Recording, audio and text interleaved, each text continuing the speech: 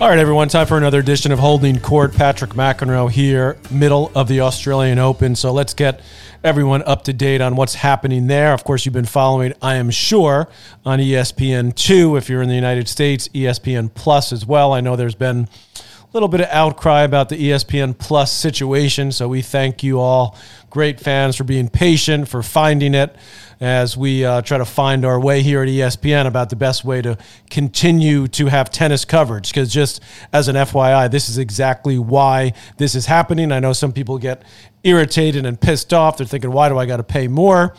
But this is hopefully a way that we can continue to show big-time tennis for the future here at ESPN. All right, so hopefully you've been able to navigate your way around and get the tennis that you want to see. We're obviously wanting to bring you as much as possible, so I'm getting set to call the women's quarterfinals tonight. Danielle Collins is on court first. That's at 7 p.m. Eastern time. That will be on ESPN Plus, so we won't be calling that unless it's still coming on when we come on the air. It's going on when we come on the air at 9 p.m. Eastern time this evening. That's the match I will be calling with Pam Shriver. Swiatek against Kanepi.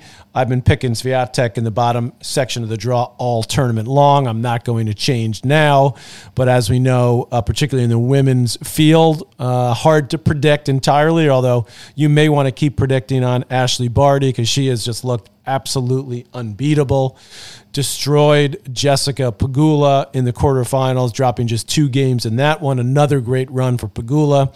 But Barty, I mean, she's just got so much game, so many weapons, so much versatility with the speed, with the heavy forehand, excellent serve, can volley, can move well, and having no problem dealing with the pressure of being the hometown favorite and all the attention on her down in Australia. In fact, her match with Anisimova, which was an excellent match from a couple of days ago, apparently was the highest rated show. I don't know if it was show all year or just sports show, but put it this way, it was a big deal in Australia. And so she seems to be handling the pressure extremely well because other players in the past have not handled it that well in their home tournament countries of majors. So she'll take on Madison Keys, who was just rock solid against Krejcikova to win her quarterfinals. So Keys back into a semi, which is just great news. As I've been saying on ESPN, she's playing just within herself a lot more, using the firepower that she has, but restarting points when the point's not there to be finished, not getting frustrated when she doesn't finish a point in 1 or 2 shots, using a lot more loop on the ball at times. I love the way she's mixing up her serve, using the kick serve a lot on the first serve as well. And the backhand down the line has really been coming through for her in some big points and big moments, particularly in the last couple matches. So it'll be Keys against Barty. Barty definitely the favorite because of her variety, her movement, her versatility. But certainly Keys very capable of pulling that out and pulling that off to make her second Grand Slam final. Of course, the first one back at U.S. Open when she lost to Sloane Stephens. So we've got the other 2 women's quarters tonight. Collins taking on Cornet. What a run for her to get to the quarters for the veteran French woman. First time for her to go this far in a major. Collins has been there now a couple of times, including a few years ago here in Australia where she made the semis. She's got to love her chances here. I mean, unless she's fatigued. Remember, she played that long match, singles, played doubles. Probably lucky for her that she went out in the doubles, so she had a full day off. She should be ready for this match. It is supposed to be very hot again today, so that could be a factor in these 2 matches that are happening in the day. And then the last match during the day will be Sinner against Tsitsipas on the men's side, the bottom half of the draw. I'm going with Sinner in this one. His ball striking has been off the charts, phenomenal. His movement getting better. I think his shot selection is getting better, but it will be tested against Tsitsipas because Tsitsipas has maybe more versatility at this point than Sinner. Doesn't hit the ball as big off both wings. And Tsitsipas back into the quarters. He's been very consistent in the majors. Remember his win over Nadal last year in 5, here at the Australian Open. But he hasn't looked great this tournament. I mean, he pulled it out against Fritz in 5. That was a good match. He's had pretty tough matches along the way to get to this place. So if you just go by form and the way the players look, I'm going to give the edge to Sinner in this. Of course, those Sinner's not as experienced yet, but Brad Gilbert's been saying all tournament, and Darren as well, that they love. I mean, I love him too, but they think he's the next great player. I happen to like Alcaraz just a little bit more, but I think they're both going to be Grand Slam winners, and it's just a question of when at this point. So is Sinner ready to? I think he's ready to beat Tsitsipas. I'm not sure he can beat Medvedev, who I expect will win his quarterfinal. That's the night match in Australia, which is the middle of the night for us. So that'll be an ESPN Plus match. And then starting the semifinals, we at ESPN here in the U.S. will be calling all the semis and all the finals in the middle of the night. But programming at ESPN making the decision to send it to ESPN Plus and what's called the World Feed, which are announcers that are hired by the tournament in Australia. So I know a lot of you not particularly happy with that. That could change down the road for us at ESPN. Maybe they'll put us on those matches as well.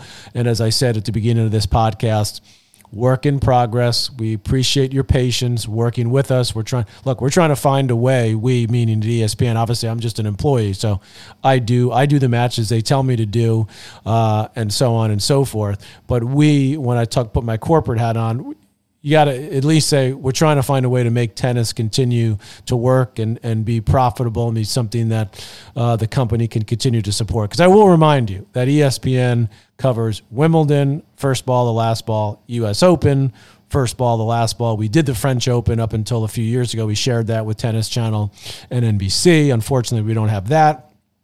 We've been doing the Australian Open ever since I started at ESPN, which is about 25 years ago now, and well before that, ESPN was covering it. So give us, a little bit of a break. If there's one network that's covered tennis thoroughly of the major networks, obviously Tennis Channel does their thing, and they do an excellent job there as well.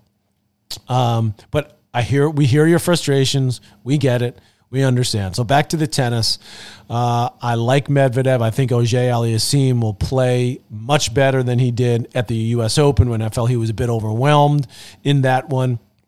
But I think Medvedev just a little bit too solid, and he seems to play his best now in these hard court matches when it matters most. A lot of people coming at me on Twitter about the Shapovalov-Nadal match, and obviously Nadal was amazing to find a way to win it in the fifth, but some people complaining about him taking the medical timeout and changing clothes. Honestly, I didn't see that as a major issue. He was clearly struggling. He called the doctor. The heat was brutal yesterday. He was feeling it. He took the time that was allotted to him. He went off the court to change his gear. He was soaking wet.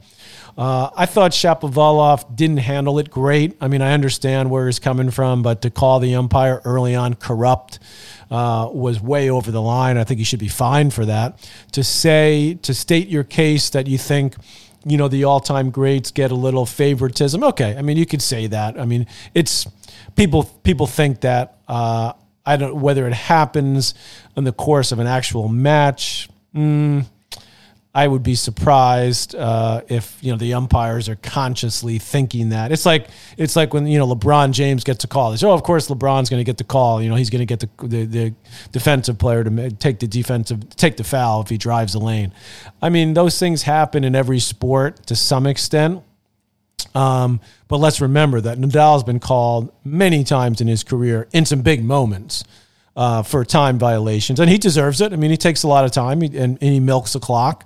That's part of his process. But a lot of these rules have been put in play kind of specifically for him, and even Djokovic, who takes his time when he gets to important moments in matches. So I thought Dennis, and I actually think that it affected his mindset in the match, because to me, he absolutely could have won the match. It was a great comeback to come from 2 sets down. Physically, he was stronger in the fifth set, and Nadal won just because he continued to play aggressively, served well, and just managed himself well. And I think that's what Dennis is missing. It's just a little bit of immaturity came through. Now, in saying that, still a great win for him over Zverev to win that in straights, to get through, to be in position in another major like he was at Wimbledon. But if you want to get over the hump and you want to win one of these, I don't think you can let those things bother you in a match. And it seemed to me that it did. And state your case. You got to stand up for yourself if you're going out to play one of these all-time greats and make your point. There's a way to make your point to the umpire about Nadal taking too much time or Djokovic or anybody without, saying the umpire's corrupt. That's a little rough. And I haven't seen if he's been fined yet for that, but I wouldn't be surprised if he is. So it'll be Nadal against Berrettini, who won a 5-setter over Monfils. Monfils came back from 2 sets, but again, Berrettini a little bit too strong in that 5th set. And fitness becomes a factor going into that semi. I'll have some more time to break that one down. Nadal against Berrettini. I'll do that in the next day or so.